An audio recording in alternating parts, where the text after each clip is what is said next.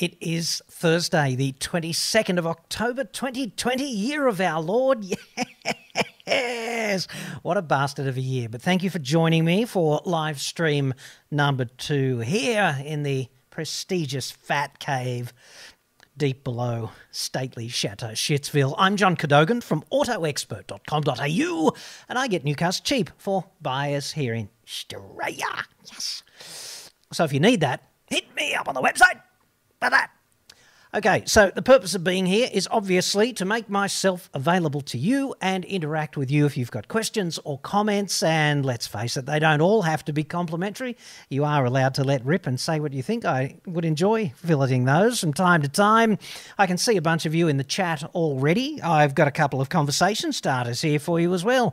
The Mazda BT50 this week was awarded 5 stars. The mighty She-Max to complement the D-Max, the his and hers utes out of the same factory in Thailand. Not much of a surprise with that, I'd suggest, given that the D-Max already had 5 stars and, hey, it's just a clone, so how differently could it friggin' well crash? So there's that. The i20N, the worst-kept secret in all of motoring, perhaps the Volkswagen Polo GTI killer. That had the covers came off this week as well, and it looks like a bit of a corker, 1.6-litre turbocharged engine. They're calling it all new, but obviously it's probably just an evolution of the 1.6 turbo they already had in the inventory. And I wonder if Albert Biermann will score 2 for 2 here against his arch-rival Volkswagen. It'd be interesting. And I wonder how much it's going to be too, because I'm tipping it's going to be $8,000 to $10,000 more than a bog standard sort of i20. That's the same ballpark for the N-ification of i30, isn't it? So there's kind of that. Interesting for the delivery driver too, you know. The LDV, the Chinese mob, launched their Deliver 9 this month. And it's up there with the Renault Master. It's a direct competitor for that, but substantially cheaper as well. And I wonder if you'd consider buying an LDV. They're the Chinese company that's really kicking ass this year, which is kind of interesting as well. They're imported in Australia by Ateco, which I'm not sure is an absolute advantage to the brand, but Ateco has established a foothold for numerous other brands that have then gone and set up independent importers and done, you know, reasonably well for themselves. So hopefully that will take place with LDV. And I'm wondering if you are considering buying an LDV or if you would put one on your shopping list. The other thing, of course, is the i30 sedan, which used to be called the Elantra. That's available for sale now. Not exactly cheap, I'd have to say, and I really do wonder, are sedans dead? You know, everyone's buying hatches or wagons, aren't they? And by wagon, of course, I mean SUV. So, look, with that in mind, as a sort of conversation starter, an aperitif or an appetizer, whatever, an entree, whatever you'd like to call it. Maybe you'd like to comment about that or just take charge of the conversational chessboard via the chat feed here and send it your way. So let's kick off with Nathan O'Connor, who says, looking forward to this. John, have you had any thoughts as to the increase of electric cars having charging problems, e.g. self-ignition? See, I don't really see this kind of thing, self-ignition, as a problem with EVs. I haven't heard of too many cases of that. It's more of a problem in the aftermath of a crash if the battery compartment is compromised, because just like a fuel tank spewing fuel all over the road, all you need is an ignition source. And the thing, as I understand it, with these lithium-ion batteries is they're pretty hard to put out once they start burning. In fact, there was one EV in, I think it was Germany, but don't quote me, and they basically had to put the equivalent of an in-ground swimming pool on a low loader and take it out there and basically submerge the EV in that for transportation in the aftermath of a crash. So maybe that'll be part of the landscape into the future as EVs proliferate. Who knows? The thing I see as being more of a problem with EVs is car companies playing the same old games that they already play with internal combustion, right? You might have a widget in your EV that wears out, like some little part of a rotating system that carries a lot of current, all right? And it might be worth, I don't know, $15, and they're likely to say to you, look, we can exchange that motor for you. You'll need a new motor. That'll be $9,000. I actually think that'll be more of a feature of the EV landscape into the future because, hey, it's the way the car industry rolls. And this will open the door inevitably to specialist independent repairers who go, hey, mate, don't do that. Don't pay $9,000 for an all-new motor. We've got an exchange one here and we can do that for a few $100 or $1,000, whatever. And they rebuild it on site and replace a few parts. And I think that's how that's going to roll. I don't see EVs as being any more or less dangerous than internal combustion cars are currently, and the same absolutely goes for hydrogen. Now let's move to Paul Davies, who says, hey John, in reference to your earlier video, have you seen the news of Toyota's 300 series slated for release soonish? No, I haven't seen that. There's been endless rumours, hasn't there, about the new upcoming 300 series, or if that's what they're going to call it. I don't know that that's even been confirmed yet, but it makes sort of sense given the lineage going back. So it's so crying out for an upgrade, isn't it? I forget how old the 200 series platform is, but it's got to be either 12 or 14 years. If you're a Land Cruiser ophile out there and you'd like to correct me, please do, but it's something of that nature. And I don't even think they've done the facelift thing very well with that car, given the absolute amount of time that it has been with us. They haven't exactly done Joan Rivers with it, have they? Facelifts on facelifts on facelifts. I can't tell the difference, frankly, between a really old one in good condition and the current one. So there's that. They are the king of mediocrity, so I'd be expecting the V8 to disappear and be replaced with a turbocharged 6 with possibly more performance, or at least the same sort of performance. There's no way they'd go backwards on performance, but I just don't see Toyota as the kind of dynamic entity that would raise the bar. So there's that. Let's move on now and talk to Mr. Unpronounceable there, who says, at Jonathan Matthews, out of interest, would you use the Subi buy online system to buy it? That's interesting, isn't it? Would you go online now to a car maker website? They're all trying to do it. Kia's trying to do it. Subaru's doing it. I don't know. I haven't looked at all of the car makers because who's got time? There's about 60 of them. But I'm sure they all want to sideline their dealers and deal with you direct. And by direct, I mean at arm's length online. But would you want to buy a car online? Would you click and pay now and miss out on the opportunity to negotiate the price? Because obviously there's a bunch of fat built into the price, and if you don't negotiate, if you buy now, you miss out on any potential savings. And is it worth it? That'd be a good question, wouldn't it? Is it worth it in the context of not having to sit there opposite some car salesman, trying to keep it classy for a change, and you're just sitting there and inevitably you kind of think to yourself, well, how hard am I going to get touched up this time? It's that kind of equation, isn't it? So I don't know if I'd buy now at this stage. I think you'd do better, certainly financially, if you went face-to-face in the tried and true manner against a car salesman. The pro tip there, of course, is if he says to you, this car is $34,990, that's the best I can do, then the pro tip is to just say, well, my girlfriend's going to cut off my nuts if I spend 1 cent more than 30 grand. So there's your offer. I'm good for it. I'm prepared to sign on the dotted line now if that car's available. Can we do business or not? And if he goes not, then just shake his hand, walk out the door, thank him for his time and say, look, I'll keep shopping. They hate that. And then you might be amazed how malleable the price gets over the phone down the track, right?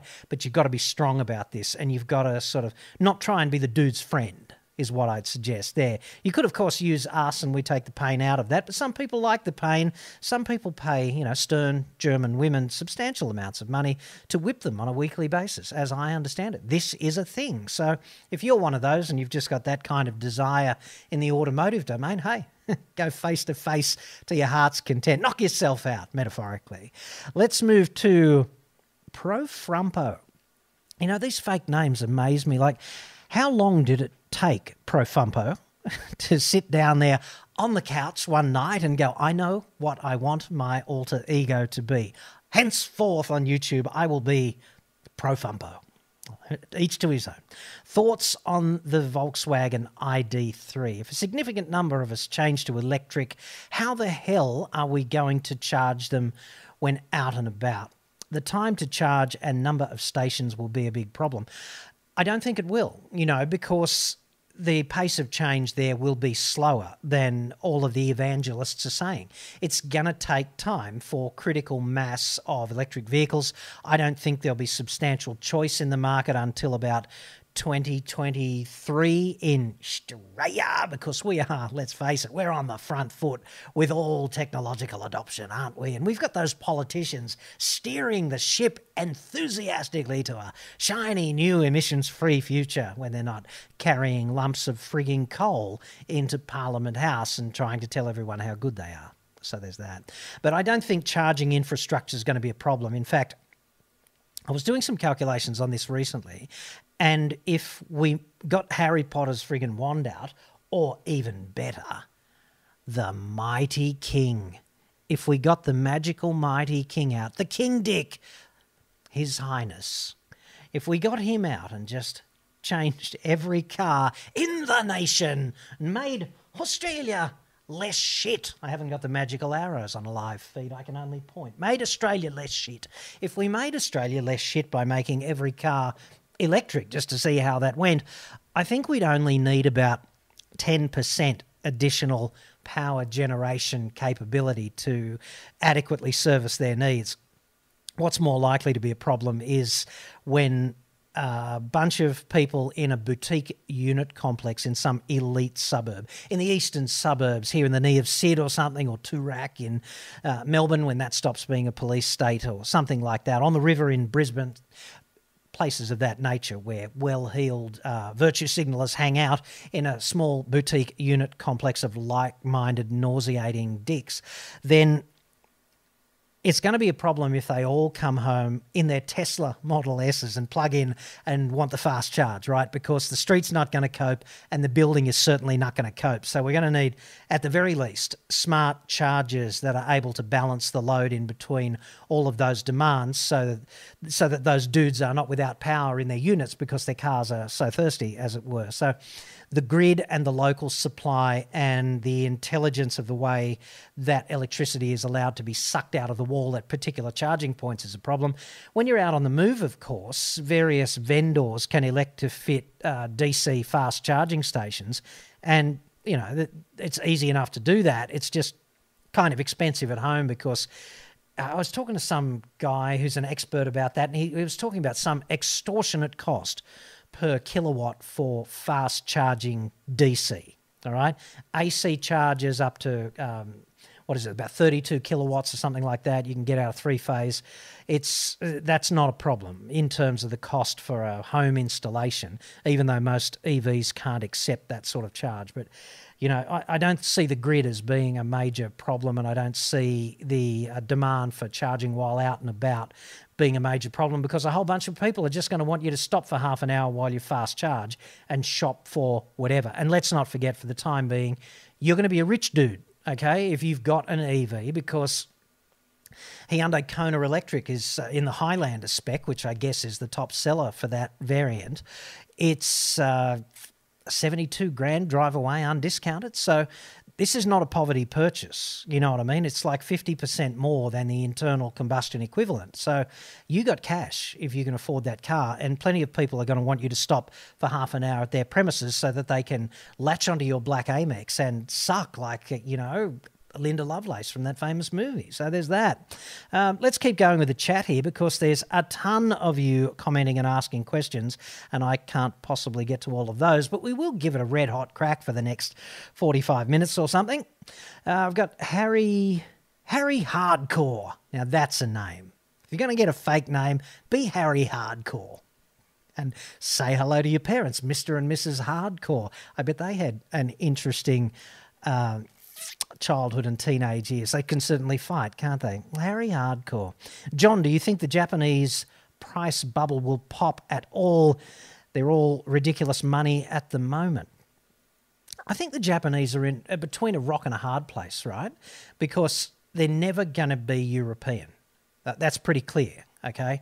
And the South Koreans are closing fast, aren't they? In fact, the whole car industry is a little bit like an Olympic sprint where everyone's looking over their shoulder. You know, the Europeans are kind of looking over their shoulder at the Japanese and the South Koreans, and the Japanese are certainly looking over their shoulder at the South Koreans. And the South Koreans, they're looking over their shoulder and going, Jesus, the Chinese could be us. They could be us, only with an accelerated time frame and sort of more capital and potentially more firepower when they get cracking. So it's that kind of dynamic, isn't it? But my impression of many of the Japanese car makers, Honda, Nissan, Suzuki, operations like that, they were doing okay 20 years ago, you know, they were doing okay 15 years ago perhaps. But then the global financial crisis hit, and it was like they got struck down by Ebola, and they have been functionally disabled ever since. Right? They've just not gotten back on the bike. Like Honda, for example. Like Honda was so impressive in the 90s. I remember I remember driving all of these Type R, whatever, Type R Civics and CRXs and Type R Integras, and they were just crackingly great fun. Even the S2000, what an awesome powertrain for performance driving in VTEC mode. You could be between 9,000 and 6,000 RPM in every gear all the time if that's how you wanted to roll. And between those revs, the engine was always in VTEC mode and you felt like such a hero. And it was a very engaging car to drive. But when you look today, 12 years down the track or something, Honda is just a shadow of its former self. So they do charge kind of ridiculous money for some of these cars, and I guess the problem for Hyundai and Kia, who are challengers to the Japanese historically, is that they've kind of caught up now. So there's no excuses for them not being equivalent, and at the same time, they don't really have to offer their products at a discount anymore because they're kind of on an even footing, aren't they? So, you know, you could look at that LDV Deliver 9 that was released just a couple of days ago, and basically it kicks off at about 40 grand. And I don't know what the price of a Renault Master is at the entry level, but it's got to be 10 grand more than that. So, you know, the Chinese can stand there and go, well, okay, we're not as good, but hey, dude, you saved 10 grand. So the car industry is more like that. And the Japanese are going to have to do something because they've spectacularly failed to innovate and even be very competitive for the past 12 years, and like that's enough, you know. Like Nissan, come on. I mean, Nissan did some great work with GTR this and GTR that, and the Patrol is still a good vehicle. In fact, these are the only two decent cars in Nissan's entire inventory, as far as I can tell today. Certainly they are the only two that I would consider to be a worthwhile ownership proposition, albeit for very different owners, and obviously the GTR is prohibitively expensive and possibly a better bet if you just purchased it used, I think. But Patrol's still bulletproof, and it's pretty good if you're going to be doing, you know, that hardcore off-roading. Certainly the money you save Patrol v Land Cruiser, you could fuel a Land Cruiser, or you could fuel the Patrol until the heat death of the universe and still not catch up, sort of thing. I think the break-even period is like 200,000 Ks or something. So come on, where's the case for Land Cruiser? Anyhow, moving on. Tone, the inventor of the term Shemax, #respect. Tone says, if EV chargers become smart enough to suck down most of their charge during off-peak hours, it'd definitely help with load balancing with the electricity grid. That's right. I mean, I'm not sure that baseload power is absolutely a thing in technical terms, but obviously the way electricity works, you have to burn the coal to make electricity, and if it's not being used at that time, you lose it forever. Okay, so they do have to burn some coal at low load times, like when we're all in the land of Nod, you know. So if EVs could be smart enough to be doing their primary sucking at that time, then yeah, absolutely. That'd be more efficient, even in the filthiest grid on earth. And by that, I mean Australia. Yes, #patriotism. Now, this is unfortunate. Here's a dude who's using apparently a real name. That's a breach of the YouTube Code of Conduct. Dan Wallace.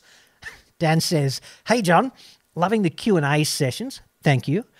Unfortunately, I can't watch it live as I'm in Western Australia and I'll have to look after the little dream killers until bedtime.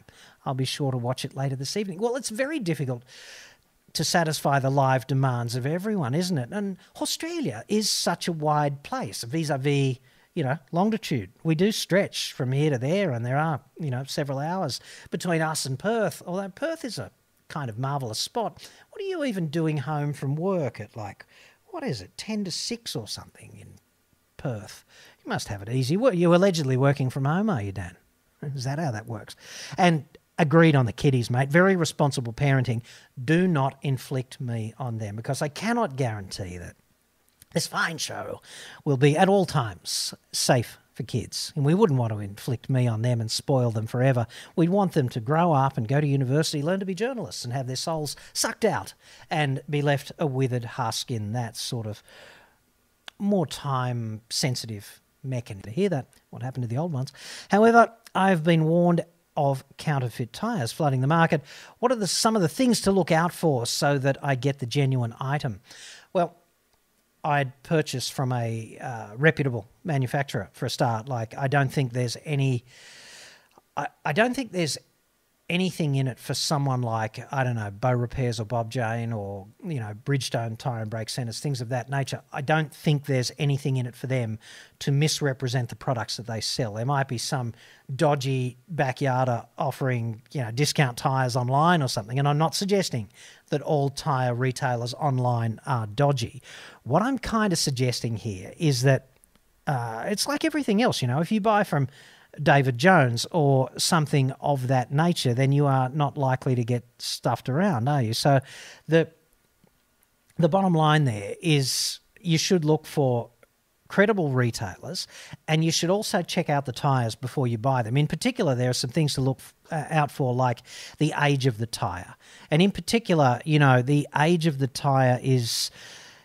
There's a 10 or 12-digit code embossed or stamped into the sidewall of every tyre, and the last 4 digits, those tyres are 3 years old, coming up for 3 years. Solved, Dave. Moving right on now with more of these questions. Dr. Graham's serious massages for serious results. That's what you do, but wondered how you would get to test drive any cars from the shit manufacturers. I could not imagine they would hand you one. Well, that's the thing, isn't it? The car industry is really good at having mates who are journalists, right? And all you got to do to be their mate is to say nice things. And the only problem with that is it's a disservice to the industry. And I have been on the other side of this fence, and I've been instructed by people above me at times, and I'm not going to say who or where, but to say nicer things than that, because, hey, that's how we roll. And I've also been the subject of conversations about get this clown in line, otherwise we're pulling our advertising. So there's that. So I just made this conscious decision to call it like I see it, all right? And I'm, as far as I can tell, one of the few people who is actually doing that in the industry. And if Nissan or Volkswagen don't want to give me a car, that's absolutely fine with me, because even if it's fantastic to drive, then what am I going to say? I'm going to say it's everything for most cars, for most owners, right? It certainly is if you're buying a Volkswagen Golf Type R or an i30N or some other performance car, then the drive experience really matters. I think for most people, what they want is a good competitive features set, value for money, reliability, decent support. And on the issue of what's it like to drive, they want it to be ruly, not shit. Adequate would be good. Adequate to the extent that the car just does what you tell it to without you going, oh, Jesus, this is a bit strange, right? So I'm already the anti-Christians. I don't see a wake-up call for the team. That's just gibberish. So thanks for that, Digester. Marty Cath. I wonder if that's Marty and Kath. Anyway, with the demise of automotive manufacturing, why doesn't Australia have a kit car industry? Well, because that wouldn't work, dude. I mean, who's going to be building this kit car, and how is it going to comply with ADRs, and how are you going to homologate it? And how many people are going to buy it? And the cost of homologation and all of that stuff divided by the number of people who are going to buy it, it would be like billions of dollars per unit, millions of dollars, hundreds of thousands, I don't know, but it'd be something of that nature. It'd be a huge commercial disaster. And there's no way the cars would be as good as something that you would just buy off the shelf that was put together in a factory using high-tech facilities, because they can do superior construction than Trev in the shed. So it's just that.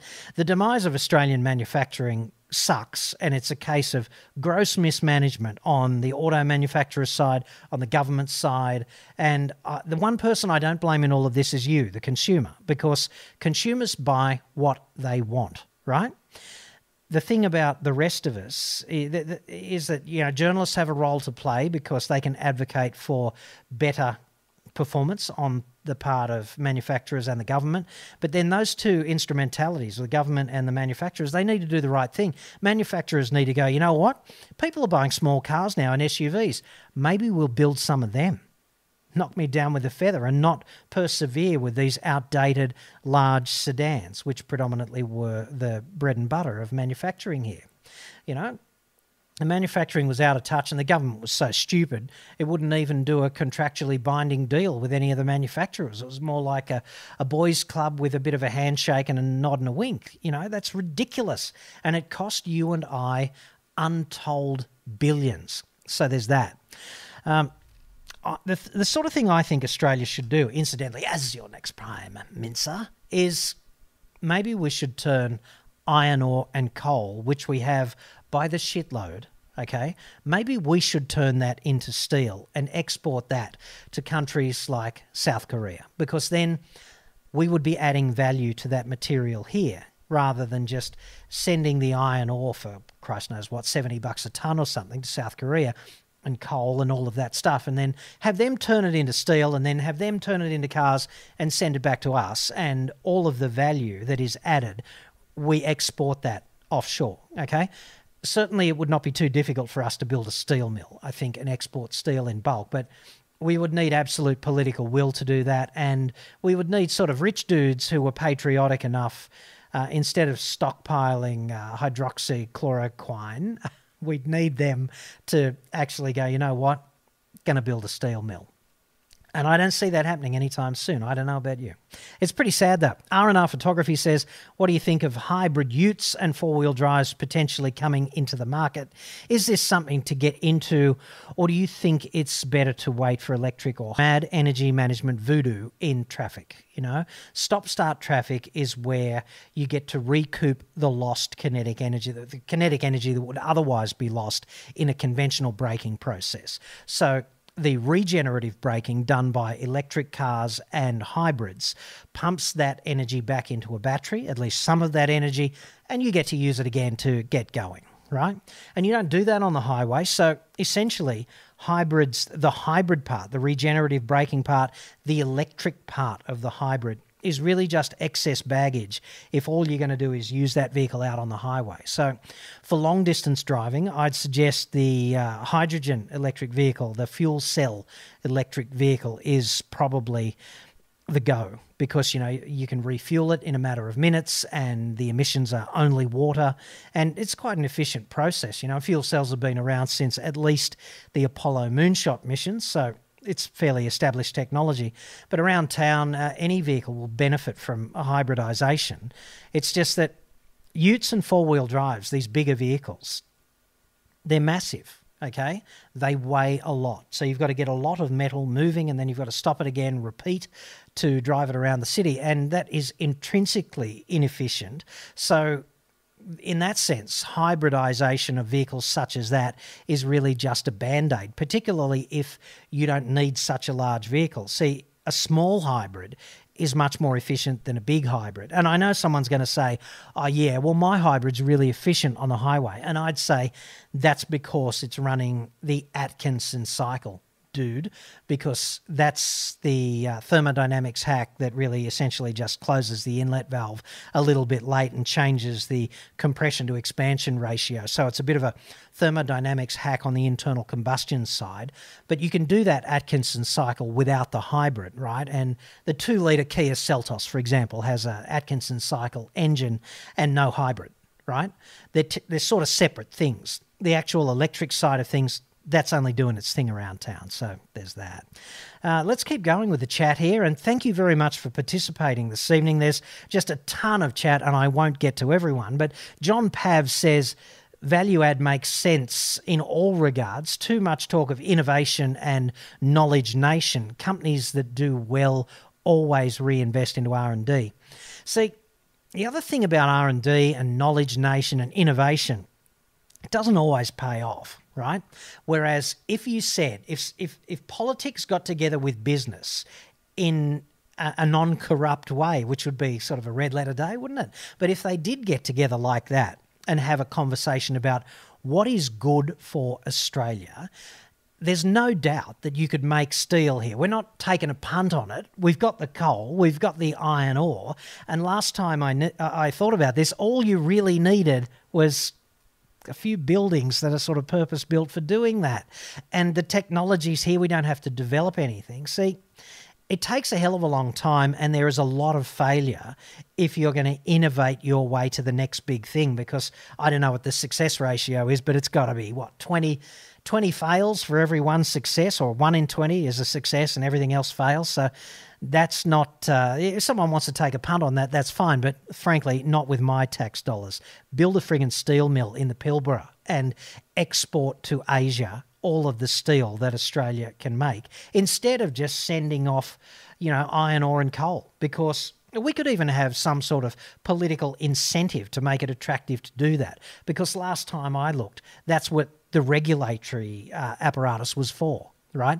To provide broad direction to make shit happen. Wouldn't that be nice? Anyway, let's keep going here. We've got Steve Ashton, who says, I am leasing an i30N, but should I keep it at the end of the lease out of warranty costs for a performance car? Well, performance cars aren't intrinsically more expensive, but if you drive them like performance cars, then hey, stuff is going to wear out more frequently. But in a car like the i30N, what's going to wear out? You're going to go through tyres, you're going to go through brakes, you're going to go through maybe clutches, things of that nature. The rest of the bushes might chew out. It depends how harshly you treat it, I guess, but the fundamental powertrain seems to be fairly robust. There don't seem to be too many reports of that failing. It's hardly like the Focus RS with the spalling bloody head gaskets, with a floating deck on the block, and the cylinders go like this and they spall the head gaskets, and you get up one day and all of it, you start your car and then instant James Bond smoke screen out the back because you've blown a head gasket. Bugger that for a joke. Anywho, I think it'd be fine to hang on to that car after the lease, right? And if there's any doubt, just before you get to the end of the lease and you've got to make that call, then darken the door of a decent local mechanic, one that you trust preferably, who's been recommended to you by someone you trust or in your family, whatever, and just say, mate, can you give this thing, which I'm leasing, a once-over, because I'm thinking about owning it, but I don't want to do that if it's a ticking time bomb. So that might be a good way to at least manage the risk of that problem moving forward. But awesome car, and you'll certainly be happy with it for several years to come, I'm sure. Depends if you drive it like you stole it. Best in the biz. No ego problem there, Mr. Best in the biz. In the market buying a new dual cab ute, I have narrowed it down to 2021 Isuzu D-Max, X-Terrain, Toyota Hilux SR5 and the Ford Ranger XLT. I live on a cattle farm. I plan on some four-wheel driving and camping. Well, here's my, my default chat about all of that. I'd suggest that these utes are all closer to each other than the manufacturers would admit. Hilux is going to have the best resale value, but in some senses I think it's the least sexy of them all, okay? Because I'm not sure you even get Apple CarPlay in a Hilux today. Come on. Please, if you own a Hilux and you do, correct me, because I haven't been in a Hilux for some time. But a Hilux is going to be pretty good on the resale value front, but, not that great to own. The Navara, I'm not a fan of the way Nissan does business with its customers. There are too many examples of Nissan saying, yes, I know you're a customer, but would you mind grabbing your ankles here, because that problem you're having with our product is an opportunity for us to profiteer out of you, when we could actually, do the right thing. So there's that. D-Max. Okay, D-Max hasn't been in the market for really long enough for us really to know whether or not it's a viable proposition, right? So has it got any bugs? How would you know? Okay, the engine is probably bulletproof because it's so close to the previous engine. It's not funny. And they don't fail very often. The 6-speed transmission's pretty reliable, but as to the rest of the platform, the electronics, things of that nature, the vehicle certainly hasn't been around for long enough for us to make any judgment on that. Ranger XLT is a pretty honest bus as well, right? The only problem I've got there is Ford is fairly poor at customer support, but Ranger doesn't seem to be failing all over town. So of those, I think Ranger is probably the most fun, and Hilux is probably the most commercially sensible choice you could make. I'm a big fan of the Triton, actually. It depends how much you're preparing. It really depends how much gear you're thinking about throwing in it, how heavy the loads, whether you'd benefit from that all-wheel drive mode that the Triton offers from time to time as well. You can use it in 4H with the centre diff unlocked, and that gives you a great deal more grip on things like good dirt roads where you shouldn't really drive in 4H with the centre diff locked, right? So that's my 2 cents worth on that. Feel free to chime in there on the chat if you think I'm getting any of this wrong, because a bit of diversity there. Your chats can obviously be seen by other parties to this conversation, so if you think I'm getting it wrong, let me have it with both barrels and the audience can decide. I'm down with that. That's cool. Tone again says, last time I checked, the Cybertruck was going to be a US domestic market proposition only, and I'd say yeah, if he actually gets around to making one, like, hey, Electric Jesus can do no wrong with the faithful, okay? But he did promise the Tesla Semi 2 years ago now, right? How many have we seen actually sold? A big fat zero there. The Cybertruck was going to be the next big thing, and I cannot see how they are going to homologate that vehicle as it was shown to the public, right? Because I don't see it complying with existing homologation laws. And it doesn't matter how fantastic that thing is, it's pie in the sky unless he can convince the Department of Transport in the United States to rewrite the rules on homologation. And let's not forget the ADRs here are really hastily once-over rebirthed FMVSSs, Federal Motor Vehicle Safety Standards from the US, or the same thing in Europe, the UN ECE regulations. So, a lot of those compliance regulations in the US are the same as here. I just don't see how the Cybertruck is ever going to roll off a line and be retailed to the public looking anything like that vehicle that was shown to us at that atrociously self-aggrandizing press conference. Best thing about the press conference was when Electric Jesus threw the baseball at the Cybertruck to demonstrate how tough it was, and hey, smashed the window. Yes, I do love those smoother than a baby's ass productions. They're great. Josh Jameson now. Hi, John. Used your car buying service and ordered a MX-5. Got a great deal. Well, thank you very much for using the service, Josh, and I'm glad we were able to help you. What are your thoughts on this car? Have you driven one? Yeah, I've driven the odd MX-5. In fact, I've driven, I think, every MX-5 since the very first one. And truth to tell, a lot of people think the MX-5 isn't fast enough, particularly the early ones, and I really love the early ones because if you could get on a track and be quick in an MX-5, you were quick, right? If you get a car with too much mumbo and you go on a track, you can be moderately quick, but you're really only compensating for your own inability to exploit the performance of the vehicle in corners by mumbo, right? So you're getting on the gas and you're having a big squirt on the straights in between corners, but you kind of have the opportunity to blow it in the corners a little bit. You can overdrive in and then sort it out, and you'll never be competitive with actual people who can steer really fast, but it'll feel fast to you because you've got to sort out all this stuff in the corners, right? And I have this bad habit of overdriving on racetracks because I don't do enough of it, meaning too hot on the way in, and therefore it takes just a little bit too long to sort things out, and I've got to keep throttling myself back on the way in to actually be quicker, which is counterintuitive when you think about it. So there's that. But anyway, if you can be quick in an MX-5, you are a bloody good steerer, because it is such a pure handling experience. And you always know when a car delivers really pure handling, because you always want more mumbo, right? It's like driving a Toyota 86/Subaru BRZ. You drive one of those things and you always say, you know what, this thing could do with another 30 kilowatts.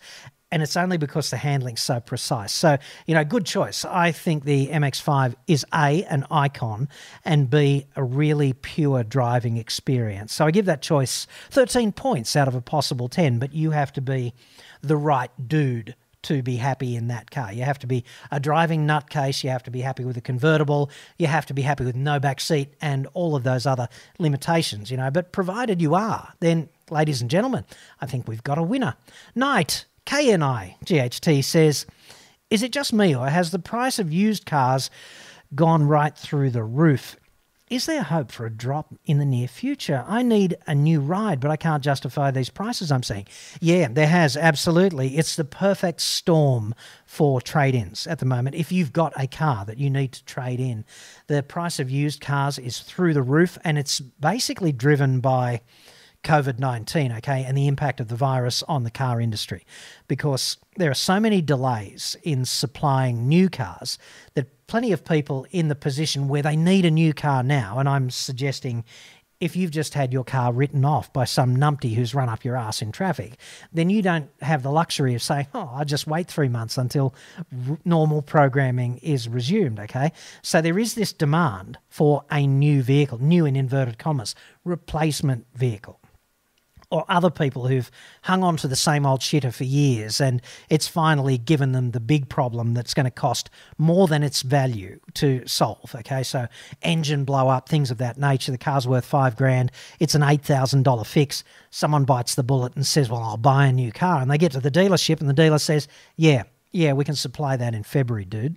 So then what do? Well, you buy a late model used car, don't you? And when demand increases for late model used cars, then hey, the price goes up. And that's exactly what's happening at the moment. So my advice there is, if you can afford to wait, then absolutely wait, because it'll be to your financial advantage. Anthony Napoli. Now, you're a regular, Anthony, and you're using a real name, so I have to give you more than 10 points out of 10 as well. What do you think of the Kia Stinger? Should you hold off 18 months for something better for a GT? I really like the Stinger, and the Stinger was just such serendipitous timing in Australia for Kia, because the advent of the Stinger, like you've got the advent of the Stinger here and you've got the demise of the local sedans, right? The Commodore and the Falcon, they just disappeared. Ford and Holden shot themselves in the foot. Holden disappeared, and if Ford didn't have the Ranger, then Ford would be disappeared as well, right? Because nothing else in the Ford inventory sells nearly well enough to maintain their viability in Australia. So I hope Ranger continues to be successful for Ford, because otherwise it's going to be 2 for 2, right? The thing about Stinger is it's a big fat rear-wheel drive product, like a Grand Tourer, and it looks half okay, it looks half tough. It appeals to mainly men, and that 3-point whatever twin turbo V6 is a weapon. It delivers Atmo V8 levels of performance, so it's a really nice car to drive a long distance. It's completely different to something like an i30N, for example, which is a real chuck-around machine, but the Kia Stinger is a Grand Tourer in the true rear-wheel drive tradition. And look, if you've got a Kia Stinger and you've had it for, 2 or 3 years, I'd be really interested to know how it's feeling to you, whether it's got good sort of body integrity, what the reliability has been like, all of those things, because everything points to it being okay at that. But I'd really like to know from the point of view of first-hand knowledge of that vehicle from an owner. So if that's you, please let us know what your experience of the Stinger has been, because off the showroom floor, I'm seeing it as damn insects. Spring in Australia. Yes, we've got a fat cave full of, spiders. Every time I record a new package here, I get out the feather duster and one of my favourite tools, and knock down all the spiders' webs. And the spiders have been eating the insects, of course, and I don't know what the insects eat, but as long as it's not me, I'm okay with that, I suppose, overnight. Let us keep going. Chris M says, John, how many years do you give Jeep Chrysler left in Australia? Their business model and vehicle development is Einstein's definition of insane. Yeah, and they don't have critical mass anymore. Like, they got up to whatever it was, 30,000 Jeeps got sold one year there recently, like 5 years ago or something. And now they are just, it's an implosion, right? It's terrible to watch. It's actually great to watch because should we have any sympathy for them, honestly? I mean, Jeep is an icon.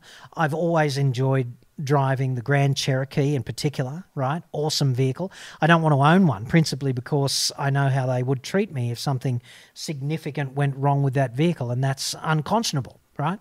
But I've even been thrilled driving Wrangler in various situations, right? Like there was a launch for Wrangler in Tasmania that I was involved with, and we did a lot of off-roading in the west coast of Tasmania there, and it was friggin' awesome. And I also drove manual Wranglers on the Rubicon Trail, which is like 7 miles in 7 hours or something like that, and it's all that really grippy granite boulder stuff. It's awesome four-wheel driving, and Wrangler's awesome in those conditions. So I got a lot of time for the brand, but not so much for the company and the way it treats people, right? Because they are unethical, right? And they don't deserve to succeed. They don't have critical mass. Their sales are they're out of the toilet halfway to the deep ocean outfall, right? And they're unsustainable the way things are. They brought a new dude in and he's doing what he can, but it's a little bit like, Donald Trump. Like, what can he really achieve as the president, Because presidents can't do perhaps as much as we expect them to be able to do. Prime ministers are the same. They're part of a system. And in many respects, they're like the titular head of various organisations, right? So this new broom, he's doing his thing, but I don't see fundamental change. I really don't. I see fundamental change in the messaging, okay? Big difference. So I don't give them, unless they're being propped up, they've got to be being propped up from overseas because current sales are unsustainable and there must be some promises or undertakings entered into behind closed doors with the boys upstairs overseas that we can make this right again because car companies are not predisposed to throwing good money after bad. So the clock is ticking on Fiat Chrysler in Australia. It has to be, personal opinion.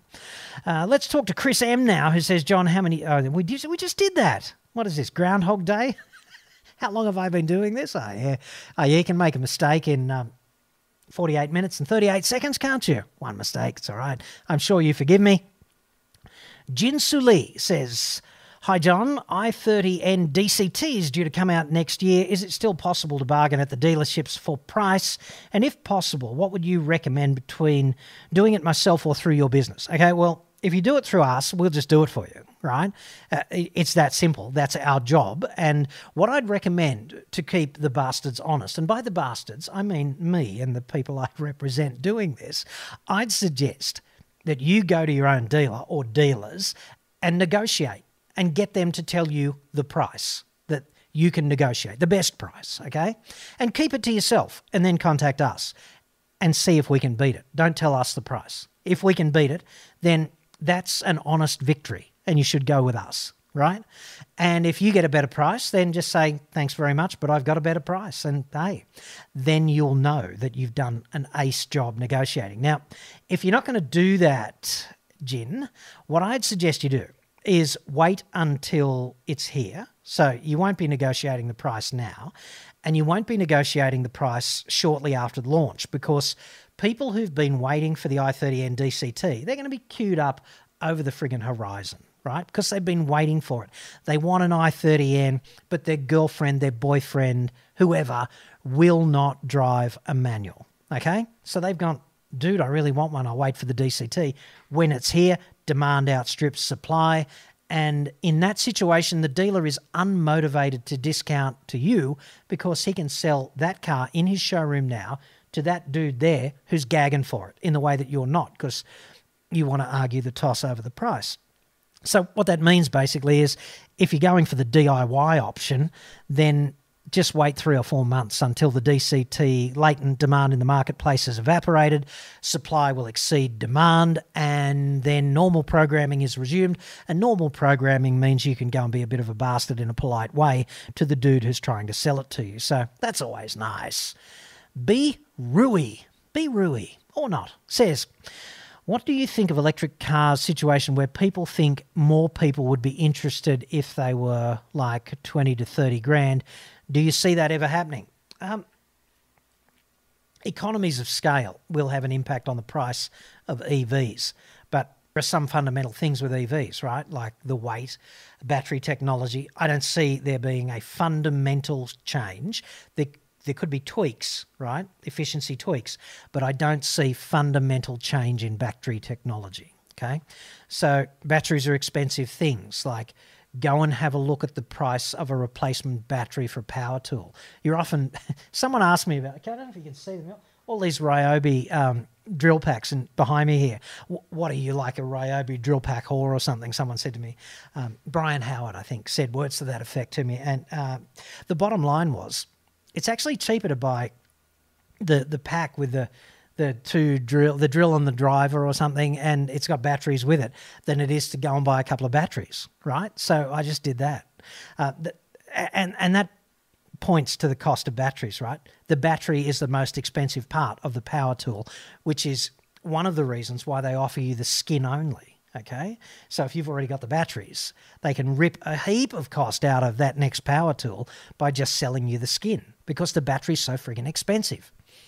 It's just that. EVs are going to be substantially more expensive than electric cars without government intervention. The only thing going to drop the price of EVs to the point of equivalence is like the mad experiment in Norway where the incentives from the government made, for example, an e-Golf cheaper than a Golf. And then there were other incentives as well, like you don't pay tolls and you get free parking in the city and free charging and things of that nature, right? If there's a level playing field in terms of government support, then EVs for the foreseeable future, and I'm talking a decade down the track, they're going to be more expensive than internal combustion. And that is a fundamental disincentive to the uptake. And that's what we need regulators for, right? They need to bite the bullet if they think, if there's some high-level decision taken in the interest of the nation to promote EVs, then it's fair enough to incentivise that. And let's not forget the incentivisation of this sort of thing is just you and me funding a bunch of people who want to go and buy an EV, right? To get critical mass out there, to get more chargers, to do this and that, okay? So that's a matter for the government, but without that support, they're going to be more expensive for forever, you know? Forever in the foreseeable context. Tone again says the irony with the Norway experience is that they're funding their generous EV subsidies from oil revenue. Yeah, dead right. So there's no such thing as a clean solution, right?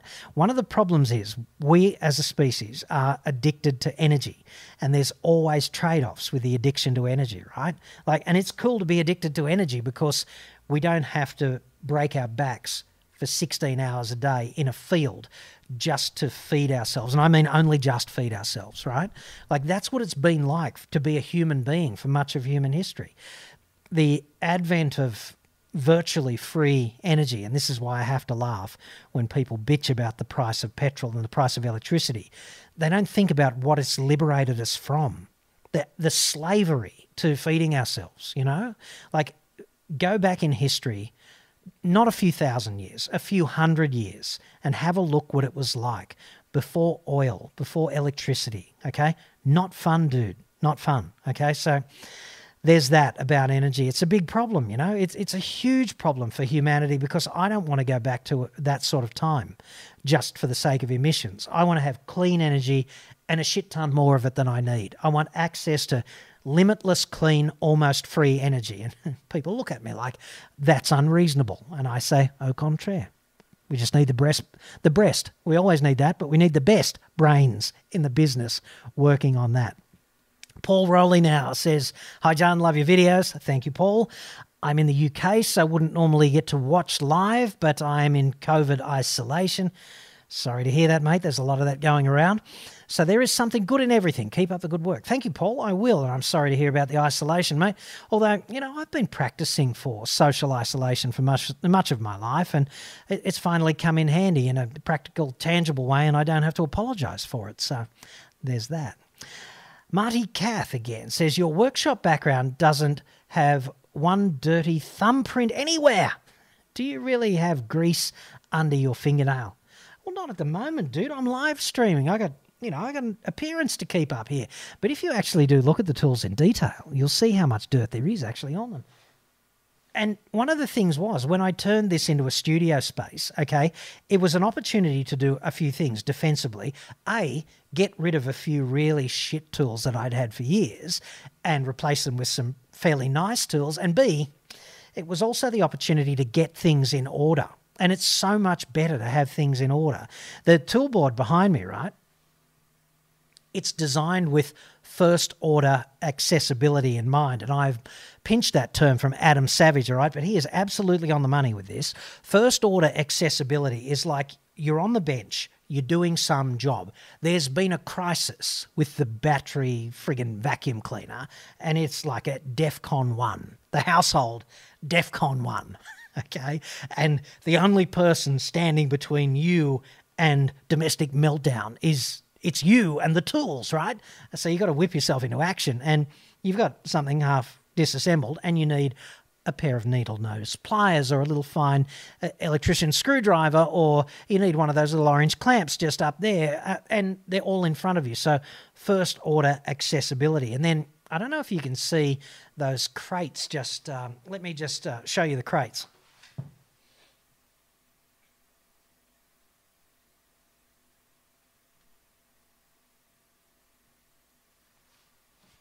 So those crates just up there, okay, they're like second order accessibility because they've all got little scribbled text up on them telling me what's in. There's PPE in one of them, and there's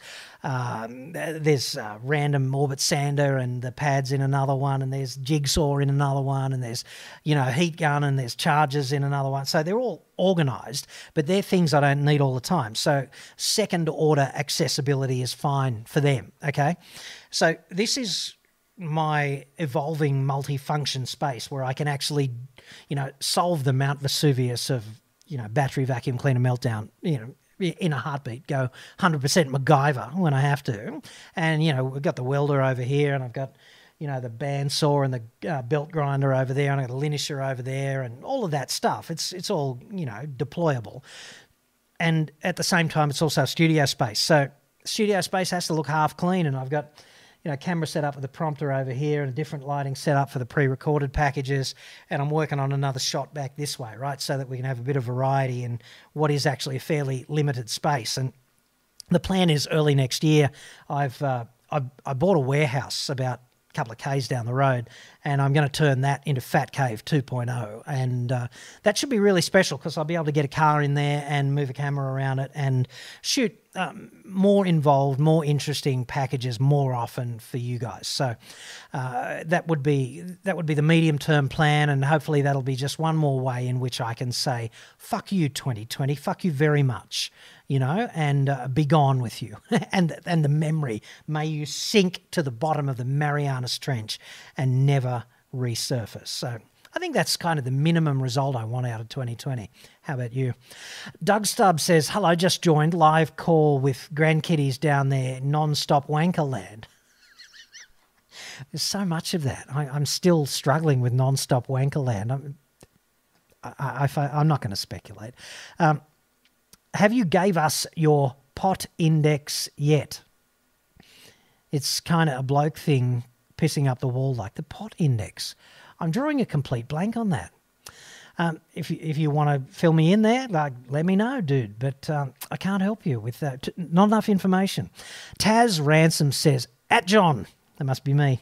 Can you explain car values from an insurance company's perspective, given that the car yard and private sales values seem much higher?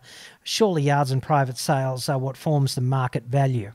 I don't know what yardstick they use for market value, right? And I think market value is a dud way to get car insurance because knowing how insurance companies operate, it's going to be the lowest number they can find, right? So if I was you and I had a car that was worth a significant amount of money, and meaning a significant amount of money to you, if the insurance payout matters and the difference of this much or that much as a percentage, 10%, 20%, if that matters, do it at an agreed value, because then there's no toss arguing, right? The agreed value is whatever it says on the policy for the next 12 months, and they can just suck it up, okay? Whereas there's so much arguing the toss with agreed value. With market value.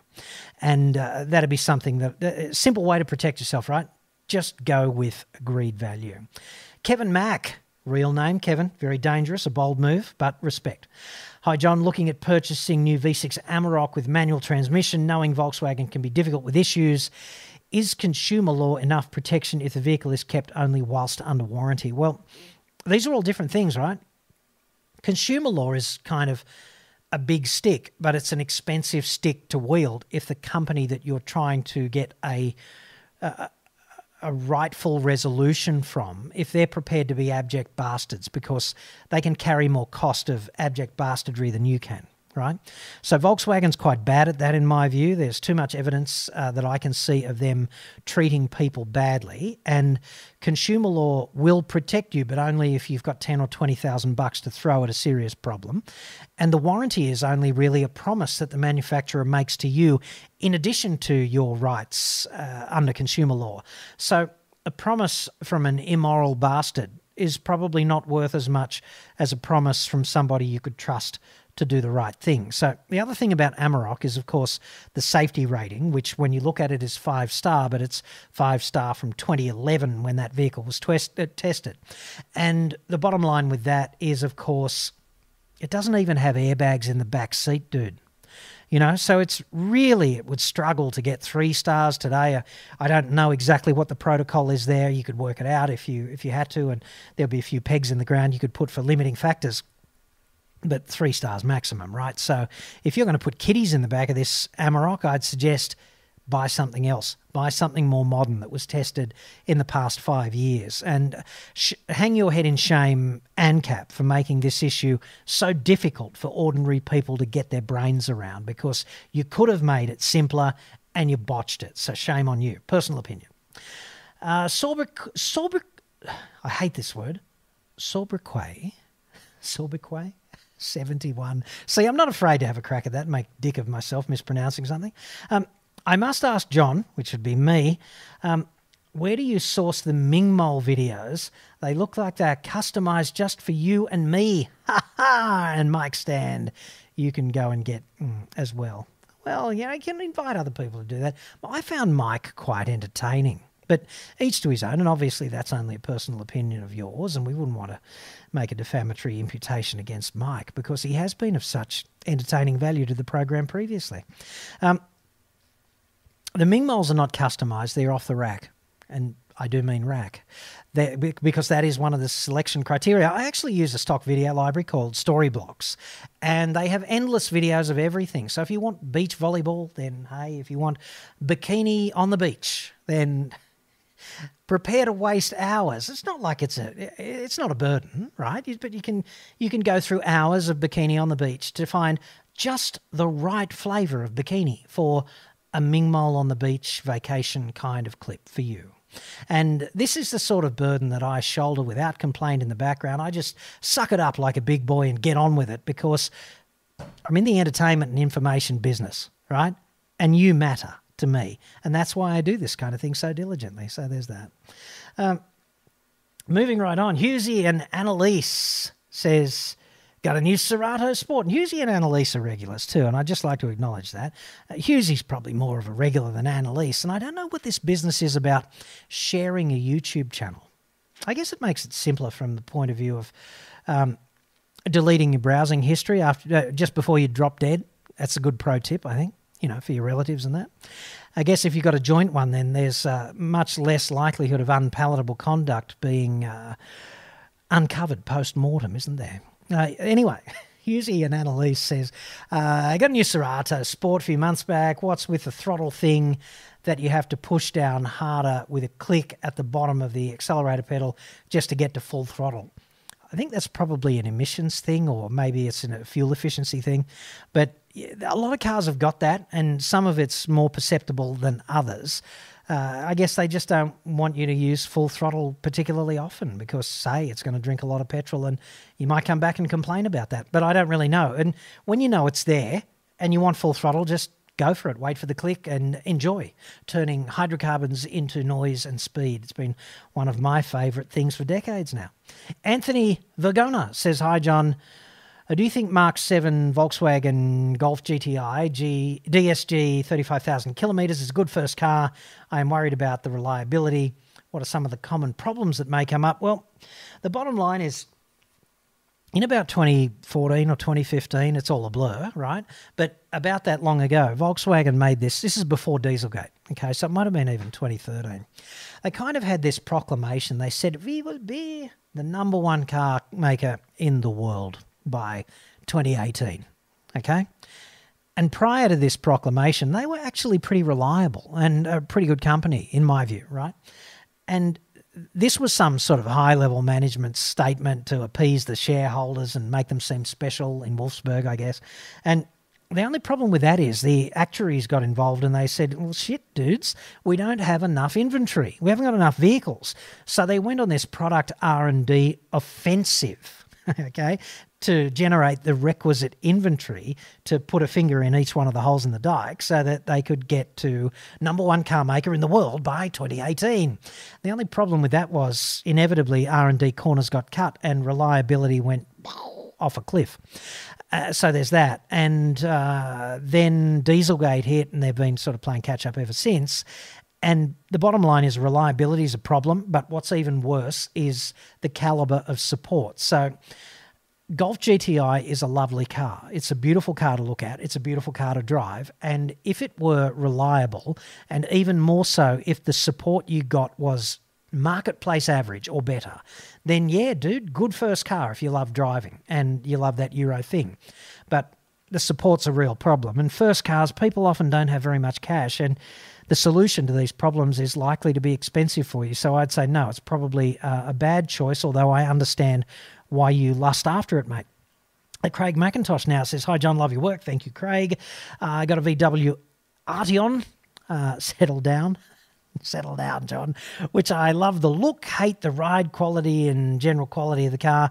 I'm thinking of switching to a new BMW 330i. Is that a good move? Okay, so my experience of BMW is that their quality is slightly better than the other two premium German car makers. Certainly, whenever an owner of a BMW with a legitimate problem has reached out to me and I've reached out to them on behalf, I've reached out to BMW on behalf of the owner, then BMW has acted fairly quickly to turn that frown upside down. And I cannot say the same thing about the customer care aspect at the highest level for Mercedes-Benz and Audi, right? So, yeah, exchanging a Volkswagen of that nature for a BMW 330i would be a good call in my view. BMWs are good cars. The brand is fairly true to its ethos of ultimate driving machine. And I've really enjoyed driving most of the BMWs I've driven. I think some of them are a little bit cynical. Some of the cheaper BMWs, you know, maybe X1s and things of that nature. Entry-level 3 Series reminds me of a bit of a sort of once over lightly taxi kind of thing, you know, but anything with a bit of class about it, 330i would be quite all right. The only thing is, obviously, these are premium automobiles and they attract a premium price, so there's that. Jason Field says, independent mechanic trumps dealership servicing every day of the week, but I must say I have a vested interest. Yeah, I'm with you on that, Jason. I like dealing with my independent mechanic because, A, I've known him for years. He's portable vis-a-vis the brands. I might have a Renault. I did have a Renault at one stage, and I had Subarus, and I've had Hyundais, and I've had Kias, and I've got a Mitsubishi now, and he's compatible with all of those. And when I talk to him, I know that he's not bullshitting me. I know he's actually had his hands on my car, and I know that he knows how I drive, and therefore he can say to me things like, okay, 12-month servicing interval, but your brakes have got about 6 months left on them, so why don't you come back and say, end of February, beginning of March, it's going to cost you about this much. And I go, yeah, dude, thanks. Whereas if I'd gone to the friggin' dealership, I'd get to talk to a concierge who's got no idea, hasn't had his hands on the car, and they've got 12-month servicing, like the protocol is 12-month servicing. So if the brakes are absolutely not serviceable for the next 12 months, but perhaps they're serviceable for the next 8 months, right? Then they get turfed and you get the big bill now, and that's just how that rolls. So, dealerships want your servicing business. Car companies want dealership servicing business. To make that viable, to make that attractive to you, then I really think what they have to do is they need to change the way they do business with servicing, and they need to be more personable, and they need to be more cost competitive, and they just need to have a sea change in the way they treat their servicing customers. And then if they were to do that, then obviously you'd go to them because they've got the specialist knowledge. But I see independents doing a better job every day of the week, particularly ones who are recommended to you by someone you trust based on a long personal association. Now, if someone gives you that kind of recommendation, it matters. It means something. Let's move right on now. We've got Mopar 340 says, thoughts on the Jeep Gladiator? I bought one recently and love it. Well, I'm glad you did, okay? And I'm glad you love it. But Gladiator's a 3-star shitbox on safety, okay? And when they did the IIHS small overlap crash test on Wrangler, then it rolled after the test. I can't remember the last time a vehicle rolled after a small overlap crash test, right? That's disgraceful. The reason it's 3 stars is not because they crashed it, it's because they did the deep dive technically and decided that the Wrangler rating was applicable to Gladiator. And here in Australia, then Gladiator is ridiculously expensive too. So if you bought it in Australia, then congratulations. But you'd want to really love it because I think you paid way over the odds. And I understand the icon factor, and I understand that it's a pretty special Jeep, but I just can't in good conscience recommend Jeep to most people. Liam Hernan now says, just purchased myself a Toyota Blademaster, e.g. Japanese imports are becoming interesting choice with the new regulations allowing some very interesting cars to be imported. Will we see more? I guess we will inevitably see more of that kind of thing, but one thing I can absolutely assure you is that the Australian car industry and its grubby little lobby group in Canberra, the Federal Chamber of Automotive Industries, will fight every one of those regulations tooth and nail because, as they see it, every one of those grey imports, that's a car that they don't get to sell. And there's nothing that mob hate more than shoring up that new car cartel-like structure that they enjoy in this country. And that robs you and me of real competition, which is, in my opinion at least, their underlying objective. So there's that. Now, let's talk to Mr. Miyagi. And I love your work in the first Karate Kid movie. I'm surprised you're still with us, Mr. Miyagi. But Sensei, let's see how we go. Hey, John, how do you think the Genesis brand will fare in Australia? I'm interested in a G70, but I am concerned about after-sales support, #Mals. Don't be concerned about the support. I think the support will be excellent for Genesis. I really do. It'll be like Hyundai Support Squared because they do want it to be a premium experience. The Hyundai, which is really Genesis rebranded, right? Genesis is the premium brand of Hyundai. They understand customer support. They understand consumer law. They're one of the best car makers in Australia for customer support. I have no commercial relationship with Hyundai whatsoever, but I have seen them go above and beyond the call of duty to support customers that they didn't technically have to support, but they did it in good faith. And certainly I have never seen them shirk a consumer law entitlement, right? And Genesis will be like that, only the Genesis mindset is this is a premium product. We've got to take on Mercedes-Benz, BMW, Audi, Volkswagen, brands of that nature. And we know that we haven't got the cachet. One of the easy wins for us is service and support and that concierge-like experience, right? So that's why in the major centres, they'll pick your car up and drop it off for a service, things like that, okay? The reliability is likely to be pretty good too because Hyundai, Kia and Genesis share R&D facilities, and obviously they have similar sorts of R&D standards that underpin the product. So there's that. So I don't think you need to be concerned about that. And G70 is a very nice looking car, like a grown-up person's Stinger, really, isn't it? You know, I also know there's a bit of a glut of G70s at the moment, so you could contact me via the website if you want to take advantage of that. I know the right person to talk to at Genesis there, and we could put your people in touch with their people, and hopefully beautiful things will happen there. But obviously that's outside of my normal car buying arrangement because Genesis does not operate dealerships, and that side of my business relies on the relationships with actual dealers to get the sales across the line. So this would be like an addendum to that I'm kind of developing at the moment. So that glut of G70s, there's a saving of at least the GST at the moment, I think, on any of those leftover G70s. New ones on the way, obviously. So let us move on briefly. We'll do another few minutes of this until my voice completely carks it and my brain turns abjectly to mush. Nikolay Konop says, John, what do you think about Jaguar lately as well as the latest F-Type? Well, Jaguars are beautiful cars. They just are. Jaguar is like sullied the way Volvo, Land Rover and Aston Martin are sullied, because they were all part of the Ford empire when Ford stood on the brink of implosion during the GFC, okay? And Ford had a fire sale. They got rid of what it called the Premier Automotive Group. They sold Aston Martin to a consortium of Middle Eastern investors. They got Jaguar and Land Rover and sold them to the Indian industrial conglomerate known as Tata, and they sold Volvo to the Chinese. So they got rid of all of that, but those brands still struggle with the taint of Ford, right? And Jaguar was never any good reliability-wise. And here in Australia, there's also the leftover dealer network of Jaguar and Land Rover stretching back to the year dot.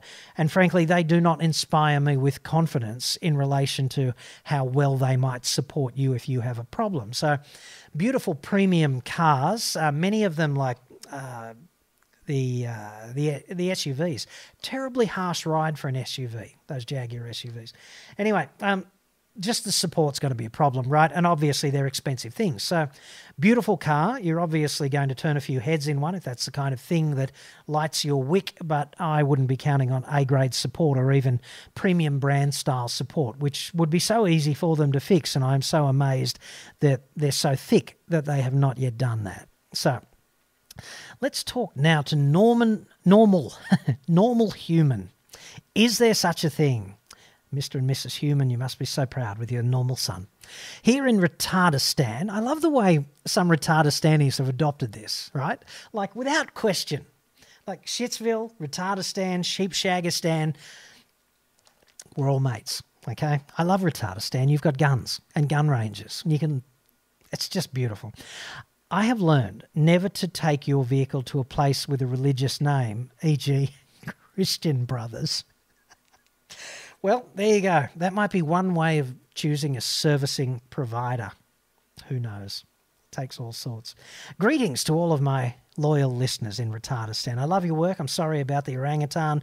Perhaps that will end soon. Hopefully it will. David Jenkins now.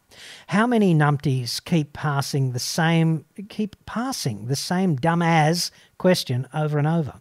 Well, see, David, it's not the same question to them. It's the first time they've asked it. This was a thing on Talkback Radio, right? You used to get asked the same questions over and over. And it's not like only a small number of listeners, viewers, whatever, have a complete compendium, the aggregated works of every show. To some people, they've just dialed in now. They've seen, this dude's live. Let's see what it's like. And he asks a question at the top of his mind, which is a question that you've answered 6 trillion times. The other thing, incidentally, on Talkback Radio was like, "Oh, g'day, John. How you going?" Never ask the host how he's going, okay? Because it's not moving the show forward, okay? Love your show. Love your show. Thanks. First time, long time listener, first time caller, right? This is like ticking every box of what not to say because we're not going forward in time. We're not moving the show forward. Show stalled on the grid with meaningless questions over and over. And you can't be rude. You can't be saying, get to the point, dude. You've just got to, g'day, John, how you going? Good, right? You never ask how you going back if you're the host. If you get that back, the guy's an amateur. Anywho, it's just like that. So, questions are just, people ask questions all the time. They're the same questions. What car should I? What's the best ute, mate? What's the best 7-seat SUV, mate? Mate, I've got to buy a hatchback for me daughter who's learning to drive and I haven't got more than 20 grand. You know? Like, these are the questions. I spend a day and a half answering them every week. Like, I just get a big bottle of red wine and a glass and I just answer questions. It's fantastic at the end. Mario Garrido says, "Hi, John. Greetings from Spanish Stan. Love your videos. I have a blast watching them. What's your expert opinion on H2 plus O2 electrolysis injection technology for diesel engines? Keep it up, dude." Okay. Electrolyzing water under the bonnet of a car using electricity derived from the vehicle's electrical system is a kind of thermodynamic fraud. It cannot work. It cannot deliver any kind of benefit. Any person who went to university and studied first-year physics knows that this is a thermodynamic fraud, okay? And this, of course, is why these systems do not exist under the bonnet of any car when it leaves the production line. Okay, electrolyzing water is good for only one thing, and that is starting a fire under the bonnet, because most of the people doing it do not do it in a robust, tradesman-like way, and they don't have adequate protections in place. And what they're doing is they're generating water's a mixture of hydrogen and oxygen, H2O, and then you put electricity into it, and you can split that up into H2, which is a gas, okay, and O2, which is a gas. So hydrogen gas and oxygen gas. And it just bubbles up, okay? And you can collect it. And yes, you can feed it into your engine. But while you're collecting it, it is the Goldilocks stoichiometric mixture. It's just looking for a spark. It's like the girl who can't say no, right? The smallest spark and it's going off, okay? It's like a little hand grenade, right? It might be a big hand grenade, depending on how much volumetric capacity you've built into your system under the hood. So don't do that. It doesn't work. It doesn't derive a benefit. And it can only, best case scenario, cause no harm. Worst case scenario, it'll burn your shiny new vehicle to the ground. So there's that. Z Sonata says, Kia and Hyundai are basically the same under the skin. That's correct. They share R&D at Nanyang, so why develop two engines when one engine can be ported across into multiple brands? I get that. Makes sense. It's one of the things that keeps the price down. So everyone often says this like it's a bad thing, but au contraire. It's good for consumers. Okay, if you are picking between the two, just pick the one you like the most. There are sometimes suspension differences also. Well, yeah, here in Australia, they have independent suspension development teams, so ride and handling can be subtly different between platform shared vehicles between Hyundai and Kia. Obviously, the other big difference is that Hyundai sells more vehicles, got more dealers, and in that sense, there's more choice, but Kia offers 2 additional years' worth of warranty, so there's that. Other than that, they are very different. There's obviously styling differences as well between them, so one of them might light your fire a bit more than the other one, and often there's a price difference either way. There might be 3 or 4 grand for roughly equivalent spec levels, and it varies. Sometimes Hyundai's sharper and sometimes Kia's sharper, so you might want to factor that in as well. Now, I'm going to wrap it up in a few minutes, but I have appreciated your company, and we'll just answer a few more questions along the way. I'll be back next Thursday at 8:30, so be part of the chat there. I'm going to work on a solution where I might even live life on the edge and take a few live calls, just like Real Talkback Radio. So let me know if you think that might be a good idea. I'm just a bit twitchy about not being in delay, right, like you are on radio, because there are community guidelines on YouTube, and it might be easy for a caller to violate those, and I don't know how I would deal with that in real time and still be compliant with their rules. So I'd have to cross that bridge. I might ask my minder at YouTube about that, and she can go off and ask a few questions with the boys upstairs. So we'll work on that as a work in progress. Adam Williams says, John, do you have a recommendation for driver education for my 75-year-old mum? She's been licensed since the 60s, but not driven this year because of Melbourne lockdown. Dad's just passed away. I'm sorry to hear that, mate.